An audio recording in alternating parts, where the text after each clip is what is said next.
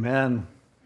Well, let's turn now in our Bibles to Revelation chapter 7 as we're moving through the book of Revelation, and we've come to the 7th chapter. By the way, on Wednesday nights, we're going through a basic doctrine series, and we started on the Holy Spirit this last Wednesday, and this week we'll be talking about the gifts of the Spirit, and so you might want to join us for that time as well. But now, here we are, Revelation chapter 7. Last week, we saw the first 6 seals of judgment that were opened during this time that we call the tribulation period. 7 years of bad things happening on the earth, 7 years of pain. This period of time had been predicted from back in the Old Testament with Daniel and Ezekiel and others. Jesus had talked about it in Matthew 24, and now here it's being revealed to John in the book of Revelation. Most of the book of Revelation is about this time that we call the tribulation. Now remember, it's a period of only 7 years of time. 7 years isn't a long time. This is a lot to be happening in a short time. If you look at 7 years from where we are right now and look back to 2004, that was when Martha Stewart got out of jail. That was when Kobe was on trial. 7 years ago was when we had pretty much won the war in Iraq and Afghanistan had a free election. I mean, that doesn't seem that long ago. Then when you look at half of the tribulation period, 3.5 years of really intensive times, we go back from today for 3.5 years, and you see the economic collapse that led to the bank bailout and things like that. So these things don't seem like it was a long time ago. 7 years ago was when Janet Jackson and Justin Timberlake sang at halftime of the Super Bowl. So you remember that. It doesn't seem like it was that long ago. So this is a lot happening in a short time. Now, as we come to chapter 7, there's a pause in the narrative describing this time. We're probably at a place around the middle of the tribulation. We saw last week, in chapter 6, the rising of a very charismatic and power-hungry leader. We saw wars and famine and economic collapse and earthquakes and disasters and things like that going on. And that was just the tribulation warming up. But now we come to a point where there's a pause to explain something that's happening at the same time. And that something that's happening is one of the most amazing revivals in the history of the world. Last days revival happening big time. And so you see 2 things in this chapter. A group of people, 144,000 of them, who are supernaturally protected by God. And I believe they are Jewish people, at least that's what it says they are. And then secondly, you find out that a ton of people, probably largely as a result of these 144,000 witnesses, a ton of people are getting saved during the tribulation. So it's not just a time of bad things happening, it's a time of amazing things happening as well, and we catch that here. So let's begin in chapter 7, verse 1. After these things, I saw 4 angels standing at the 4 corners of the earth. And again, they didn't think the earth was square. That's just an expression, 4 corners of the earth, maybe a reference to all the different directions, north, south, east, and west. But they were holding the 4 winds of the earth, so the wind wouldn't blow on the earth and the sea or on the trees and so on. Then I saw another angel ascending from the east, having the seal of the living God. And he cried with a loud voice to the 4 angels to whom it was granted to harm the earth and the sea, saying, "Don't harm the earth, the sea, or the trees, till we have sealed the servants of our God on their foreheads." And I heard the number of those who were sealed, 144,000 of all the tribes of the children of Israel were sealed. So a wind is about to blow, and there are these 4 powerful angels who are about to come rolling through, and judgment's going to be poured out on the planet like it's never been before. But before that happens, another angel with a loud voice goes, "Hold it just a minute. There are 144,000 Jews that need to be sealed. They need to have some sort of stamp of protection on them. Later in chapter 14, when it talks about the 144,000, it says that they have the name of God in their foreheads. And we don't know if that's literal or if it's just that he has, just like the Holy Spirit has sealed us when we get saved, he has said, that one's mine, they belong to me, they're locked in. In this case, it would seem that they would be supernaturally protected so that they could minister and evangelize during this time. And if you know, now people argue as to whether these 144,000 are really Jews or whether some people would say, well, I think these are the Christians who are there during the tribulation. People who want to identify them as just Christians in general and not Jewish Christians are people who generally interpret prophecy in light of their understanding that God is through with Israel. Israel has no place in the future, and therefore we are spiritually Israel, and therefore this would be us. Now, there are some cults who have said that they are the 144,000. The Jehovah's Witnesses declared this until they got more than 144,000 members, which really messed them up. But it says that they are Jews, and not only that, then it goes on and it lists the 12 tribes. And it says there are 12,000 from each of these tribes. So to dismiss this as being just a symbolic characterization of all the Christians who are there, then which tribe are you from? If that's you, what would you say? Are you from the tribe of Manasseh? Are you from Judah? Where'd you come from? It's just sort of meaningless to interpret it as anything other than Jewish people. Now, how you untangle that isn't necessarily easy to do, but for me anyway, I'm going to assume that these are what it says they are, 144,000 Jews that God protects. Later in chapter 14, he talks about how they are serving God and they are ministering to him. They're amazing people. They're celibate. There are a lot of characteristics that we will see about them later. But at this point, all we know is they are ministering, and I think you find out in the second half of the chapter who it was they were sharing with. But at this point, we see this protection from God on to 144,000 Jews, or at least this is what it says. Now, think about it. People who are devout Jews, and they have heard all their lives about Jesus being their Messiah, and then they begin to see these prophecies unfold, and they begin to see, developing this picture that Christians have been telling them is going to happen. It's not surprising that they would then get saved. I heard someone mentioning the other day, I think on the radio, about Michael Medved, who's a Jewish commentator and writer. And Michael Medved said, you know what? If the rapture ever happens, I'm definitely becoming a Christian. I'm going to become a Christian immediately if a whole bunch of people disappear. And I think there are probably a lot of Jewish people who are in that boat. Now, you could see why God would do this with these Jewish people, too, because there's no one more zealous for Jesus than Jews who have found and discovered him to be their Messiah. If they are devout Jews, they become really devout Christians. Look at Paul when he flipped.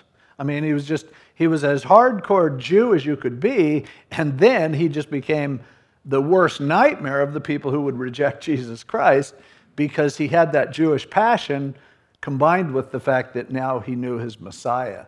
So imagine 144,000 of those people who also can't be killed. The world will want to kill him. See, in the beginning, the Antichrist is pretty friendly with the Jewish people. But when he gets frustrated and things are falling apart and getting worse, he uses the Jews as his scapegoat. And so now it's necessary, if they're going to testify, they need to be protected. And in fact, I believe that they are. Now, a couple things to mention about this list of the tribes. In laying out the tribes, one of the things that's kind of glaring is that the tribe of Dan is not mentioned. And that's one of the 12 tribes, and yet they're completely left out here. People speculate as to why Dan would be left out. The truth is that the tribe of Dan was the first tribe to go into idolatry, and so perhaps they are then not allowed to fulfill this evangelistic role. The good thing for the tribe of Dan is later in Ezekiel 48, you see the tribe of Dan listed in the millennial kingdom. So God's gracious. It's just that at this point, apparently they don't have a role in this special category of evangelism that's going on here. But you also see that Jacob had 12 sons, and those were technically the 12 tribes of Israel. However, a lot of the lists vary because, among other things, because of the special role that Joseph played in rescuing his people when he was in Egypt, and then he brought them there and saved their lives. Jacob, when he blessed Joseph, said, instead of you being one tribe, you're going to be two tribes. I'm going to take your two sons, Ephraim and Manasseh, and they'll both be tribes instead of you. And so sometimes they're listed together. In a sense, Ephraim and Manasseh were each half a tribe, comprising one whole tribe, making it 12 tribes. But like when they got their land in the promised land, the Levites, the tribe of Levi, didn't get land because they were the priests, and they got land everywhere. They had a piece of everyone's land, and everyone supported them. So in that case, Ephraim and Manasseh got separate allocations of land during that time. Now, here in this list, interestingly, Joseph is listed, as is one of his sons, Manasseh, but Ephraim is not listed. Now, he may have just given the name Joseph as a representative of the tribe of Ephraim. Ephraim was the second tribe to fall into idolatry, so perhaps they're left out, and some people who are of Joseph got in. But it's just interesting to untangle it. Whenever Israel is listed, it's always as 12 tribes, but the lists are different depending on what the role is. Here, the role is evangelism, and these are the 12 groups of 12,000 people who were utilized in this way and protected by the Lord. As soon as he sees it, in verse 9, after these things, I looked, and behold, a great multitude which no one could number. Now, it doesn't mean there were so many that it's impossible to count. No one could number it. No one person could look and know how many people there are, which is interesting because he knew there were 144,000. So it's way more than that at any rate. And they're out of all nations, tribes, people, tongues, standing before the throne and before the Lamb, clothed with white robes and palm branches in their hands, and crying out with a loud voice, saying, salvation belongs to our God who sits on the throne and to the Lamb. So he sees this massive group of people from every language group, from every nationality, every different look, an assortment, a diversity of people, and they are there in heaven worshiping God. And they're waving palm branches. Palm branches were the symbol that would be used to celebrate a victory, a big victory. So there they are celebrating. Now we have to read on to figure out who they are. It says, all the angels stood around the throne, and the elders, which the 24 elders or the church, the 4 living creatures, and they all fell on their faces before the throne and worshiped God, saying, Amen. Blessing and glory and wisdom, thanksgiving and honor and power and might be to our God forever and ever. Amen. So this vast group of people and these other individual categories of people are all there praising God and worshiping Him, which is one of the primary activities that happens in heaven. As we read on, we'll discover who these people are, but let's look just for a moment at the worship itself. It's saying, look, so be it. This is true. God is blessed. The word blessing is a word that just meant you have everything you could ever want. You're satisfied. You're lucky. You're favored in every way possible. You're everything that often this was used as a synonym for happy. It's just feeling like, I've got it all. God, that's you. You're blessed. You have glory. You're worthy of praise. You, as he goes on, he says, and you have wisdom. God knows everything. I'm glad that I don't know everything because I know someone who knows everything. Often you look at the world and you go, how can we untangle this? You look at your own life and say, What hope is there? I don't know what to do. Fortunately, the book of James says, if you lack wisdom, ask God, he'll give it to you. But God is one who is so wise that even if you don't know something, it's enough to know that he knows it. He sees it. Nothing escapes his notice. He is all wise. He is, omniscient. He knows everything. And so God is being praised for that. He's kind of like Google. I don't need to know everything because I know I have a Google app. And so I can find out anything by looking at it. God is even better than Google, and because he knows everything. And he tells you whatever you need to know. And so God is being praised for wisdom. Thanksgiving, something that is just an appropriate response to everything God has done for us. Thanksgiving shouldn't be one day a week in November. Thanksgiving should be our heart constantly. When I see what God has done for me, man, I'm blown away. I'm so thankful. When Jesus healed the group of lepers and only one came back, he was stunned. He goes, I can't believe I healed 10 of you guys and only one of you came back.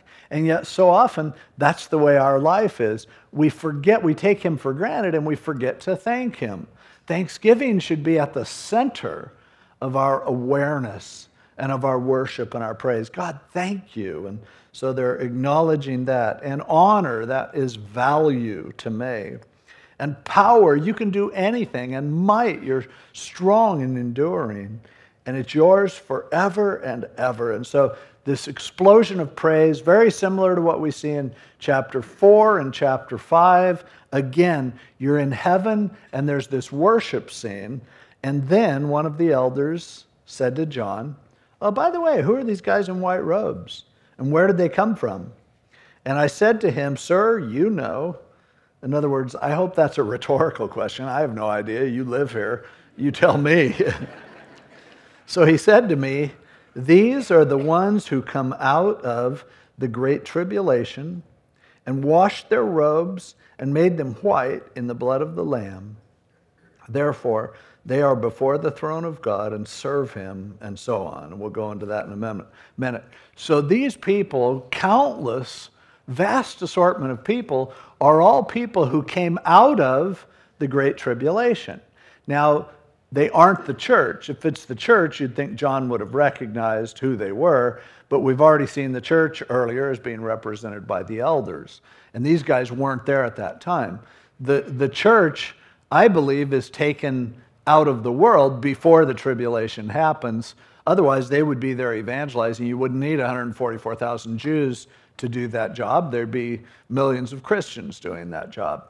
These are people who are in the tribulation, but they end up getting saved out of the tribulation.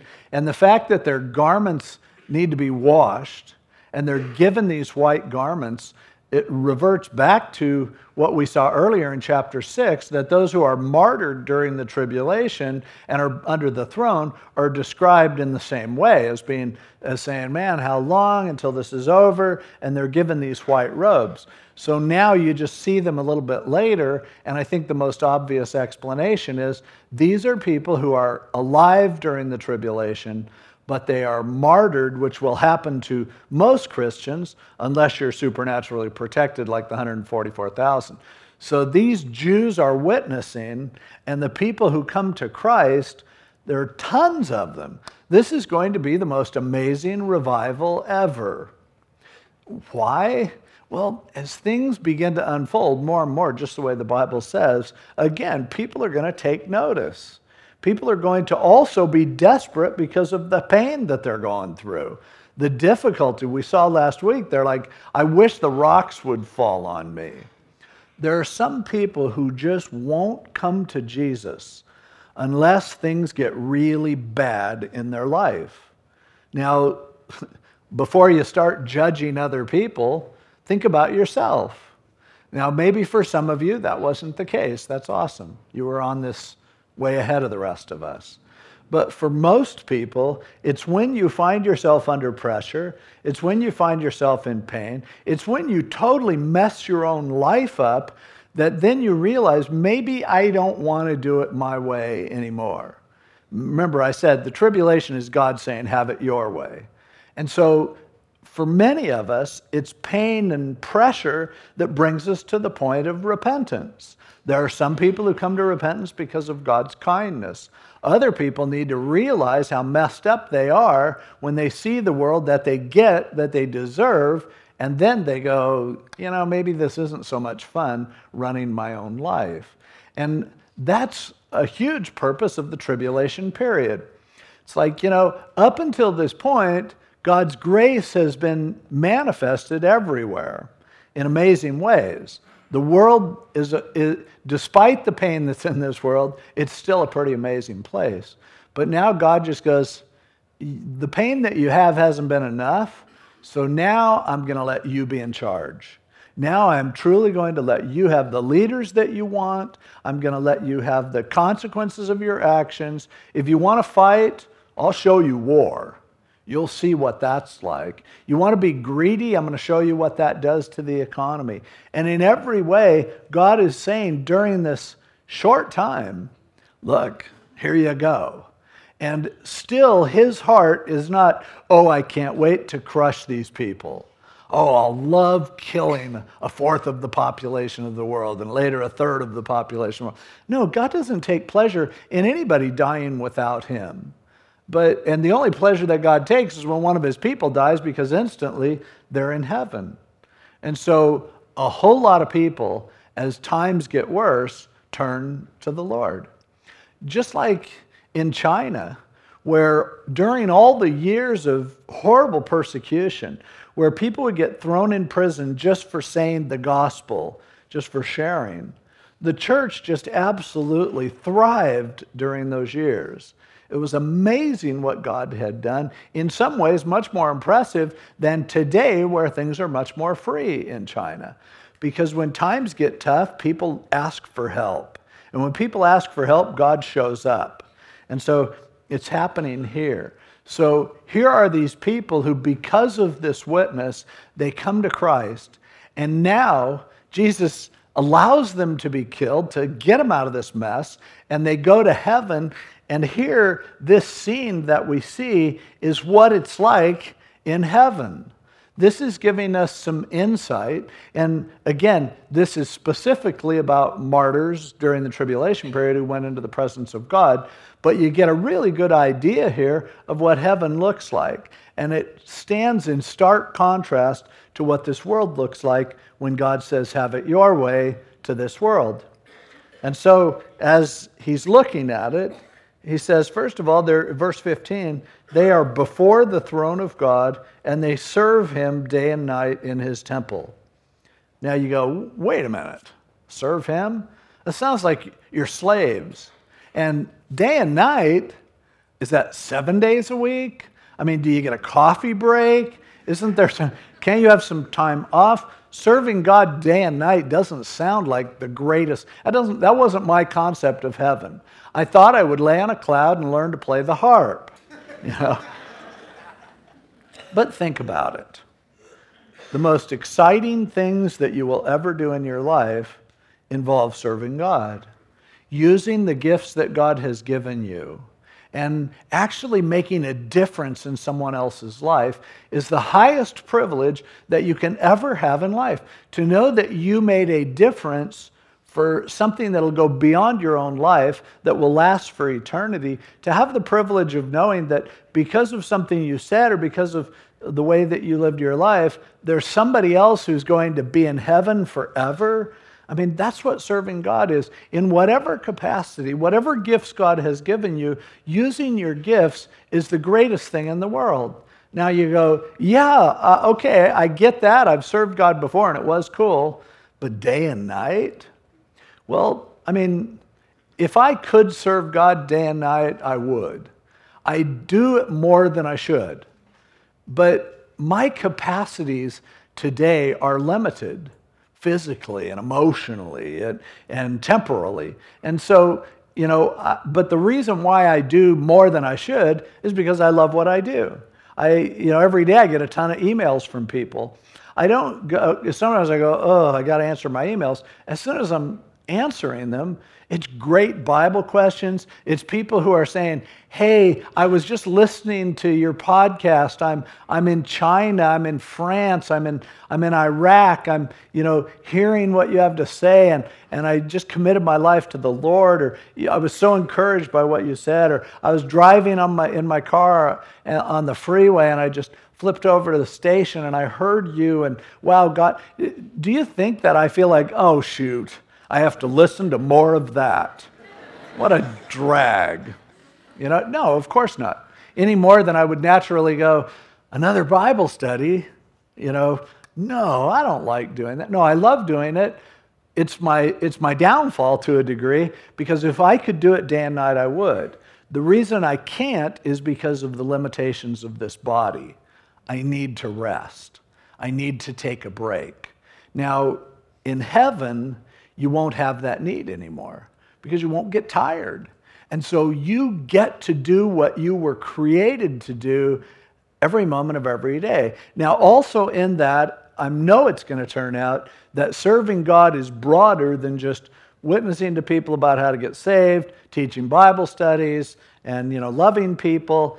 It's going to turn out that there's a ton of things you can do that are all involved in serving God, because we have an eternity.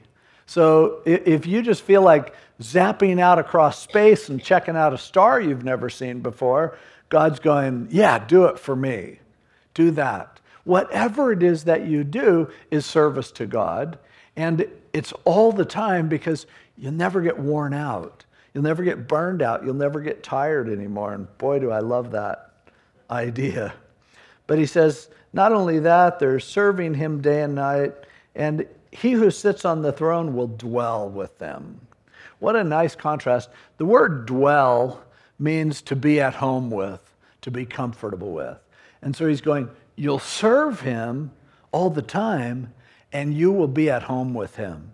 You'll be comfortable with him. It won't be awkward. You won't be having to second guess. I wonder if I'm doing this right. I wonder what his will is. He's going to be right with you. And so that intimacy with God, combined with a tireless, ceaseless capacity to do what you were born to do, is what the environment of heaven is like. And then he goes on and says also, they shall neither hunger anymore nor thirst anymore. Now you might go, well, sometimes I like being hungry because food tastes really good when it's hungry. Well, you're hungry probably for a couple of reasons.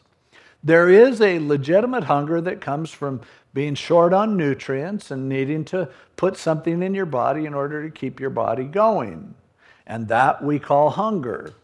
There's another hunger that we have, and that is just the desire to eat because you need comfort, a desire to eat because you're bored, a desire to eat because you shouldn't. And all of these, we're talking about Doritos kind of hunger. When you're hungry for Doritos, it doesn't have anything to do with your, I guess I have a salt shortage. I guess I have a carbohydrate shortage. No, you just like Doritos. But see, in heaven, you will neither need nutrition, nor will you need comfort food.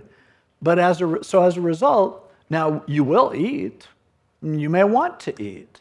There are fruit trees and things like that. There's a banquet that we're going to participate in. Remember, after Jesus rose from the dead, when he showed up in the upper room with the disciples, one of the first things he said is, hey, you guys got anything to eat? So it's eating not because you have to. Eating just because you want to, because you get to. And so that hunger and that thirst, no, it's not going to be there anymore. All the reasons why you need are taken away, and then everything isn't I need to, it's I get to. And that is it's a beautiful thing just to think. Imagine never craving Doritos, but you can eat them anytime you want, and it's not going to affect you in a bad way. I can't wait. But he also says, the sun shall not strike them. Now, it'll be bright. The light is everywhere. When you look at all the depictions of the throne room of God, there's lights and colors and sounds and explosions. And even the Son of God is said to be the light. But, in this case, you know how you love sun and yet sun is bad for you? It feels really good to be out in the sun until you start thinking of your dermatologist and you're going to have to get more stuff burned off your head. And and then you're like, well, what a bummer. I wish I was one of those people who, various skin types, some of whom you just can't hurt them. They can be in the sun all the time and it doesn't bother them. I can't imagine what that would feel like to lay out in the warmth and to, at the same time, know that it's not going to do me any damage at all. When I get out in the sun, it feels so good. And then it starts to sizzle. And I'm like remembering all the burns that I'm going to have to get at the dermatologist, coming up this month because of me enjoying the sun. And in heaven, though, you can feel the sun, but it's not going to hurt you. It's not going to strike you. There won't be anything negative about it. It'll just be all positive. But it also says, nor any heat. Now, that word for heat refers to heat vapors that come up. One common use of this word, it was used to refer to mirages. A mirage is when you're thirsty and you're dry and you're out in the desert, and as the heat starts to lift off the ground and interact with the atmosphere, you can see things that aren't there. And I don't know if you've ever seen a mirage, but you're out in the desert, you see this beautiful lake, and you blink your eyes, is that a lake or is that a mirage? And people who get really thirsty in the desert sometimes will eat dirt as a part of a mirage that they really believe is water. And I think that's probably what he's referring to here. No mirages. So many things that we think are going to be great and they don't happen. The NCAA basketball championships are ending up tomorrow night with the finals. Most teams have been completely devastated because everyone except two teams, Butler and UConn, has lost in this tournament. And they thought being at this tournament would be the greatest thing. Imagine if you're from Ohio. Ohio State, number 1 seed. And everybody's certain this is kind of a weak year. Mostly now the NCAAs are all the guys that can't make the NBA. So it's just, mostly freshmen. And Ohio State, man, they've got this strong team. Everybody picked them to win it. But they didn't even make it to the semifinals. And so they're so disappointed because all year they've been planning on this. And then nothing. And in a way, isn't a mirage a good metaphor for almost everything that we look forward to in life that never happens? That new job that you're so excited about because you just know it's going to be great, and then it's a mirage. That person that you married, that new friendship that you have, that car that you bought, that whatever it is that at one point your perception was, this looks amazing. And you get there and it just fizzles. It just disappears. It's not what you thought it would be. And in heaven, there are no more mirages. If you see a lake, it's a lake. If you have excitement and hope for the future, it's real. God is going to fulfill every desire that you could ever have. It's going to happen. And so in heaven, no more longing for something that doesn't happen. No more seeing something and finding out that it's not real. For the Lamb who is in the middle of the throne will shepherd them and lead them to living fountains of waters. It's like, you know what? He is going to lead you. You don't have to worry where you're going, what you're going to do. The shepherd is there. He'll be feeding you. He'll be leading you. And he will lead you to beautiful, clear, living water that's bubbling forth. You don't have to test it and wonder if it's any good. You don't have to put filters on your refrigerator. You don't have to drink out of a bottle. You can just drink right out of the stream because he takes you there. The beauty and clarity of fresh running water. Our shepherd takes us there, as David had said in the 23rd Psalm. He leads me beside still waters. That's what's happening in heaven. And finally, God will wipe away every tear from their eyes. Everything you ever cried about here on earth isn't going to be a problem when you're with the Lord. There are many of you, I'm sure, that cried this week over something. Whatever that was, it's not going to be a problem in heaven. Every time you have felt like you've come up short, every time in your life you have been frustrated and discouraged, and you get so desperate that you just want to cry or you do cry, heaven's not going to be that way. No more reason to cry. No more, no tears in heaven, because now everything is the way that it was supposed to be all along. Those tears that are left over from this earth are just taken away, wiped away as we come into the presence of God. What a beautiful picture of heaven, right smack dab in the middle of a discussion on the tribulation. But here's the point. The earth during the tribulation is the world when we get what we want. And heaven is the design that God has, that he says, if you just let me do what I want to do, this is what I have for you. This is what I am promising you. When I read this, and I think of people I love who have died and gone to be with the Lord, I don't feel sorry for them at all. And in fact, as I think about it, I really feel less sorry for me because they're gone. Because I know where they are, and I know I'm going there. And so it's not, for people in the tribulation, the pressure was on.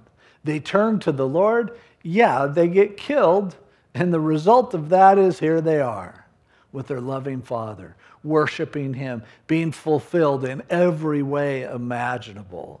And this should change our perspective on everything. Now, the other thing that I get from this is, what's the effect of pressure on your life? What does difficulty do to you? Does it cause you to long for doing things his way? Because a lot of these things that happen in heaven, he wants to do for us on the earth.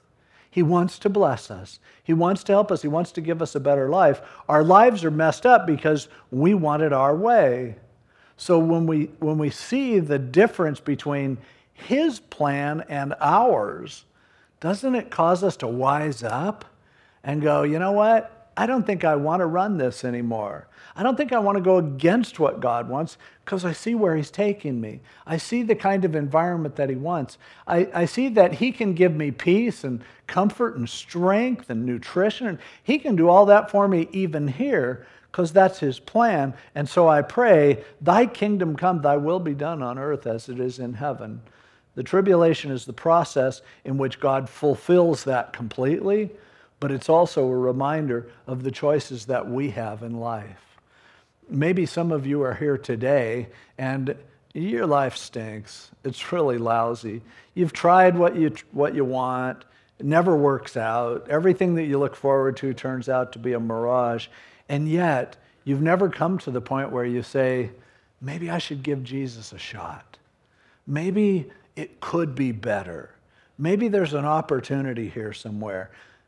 I'm here to tell you that every bit of pressure in your life is designed to cause you to say, okay, I'm done.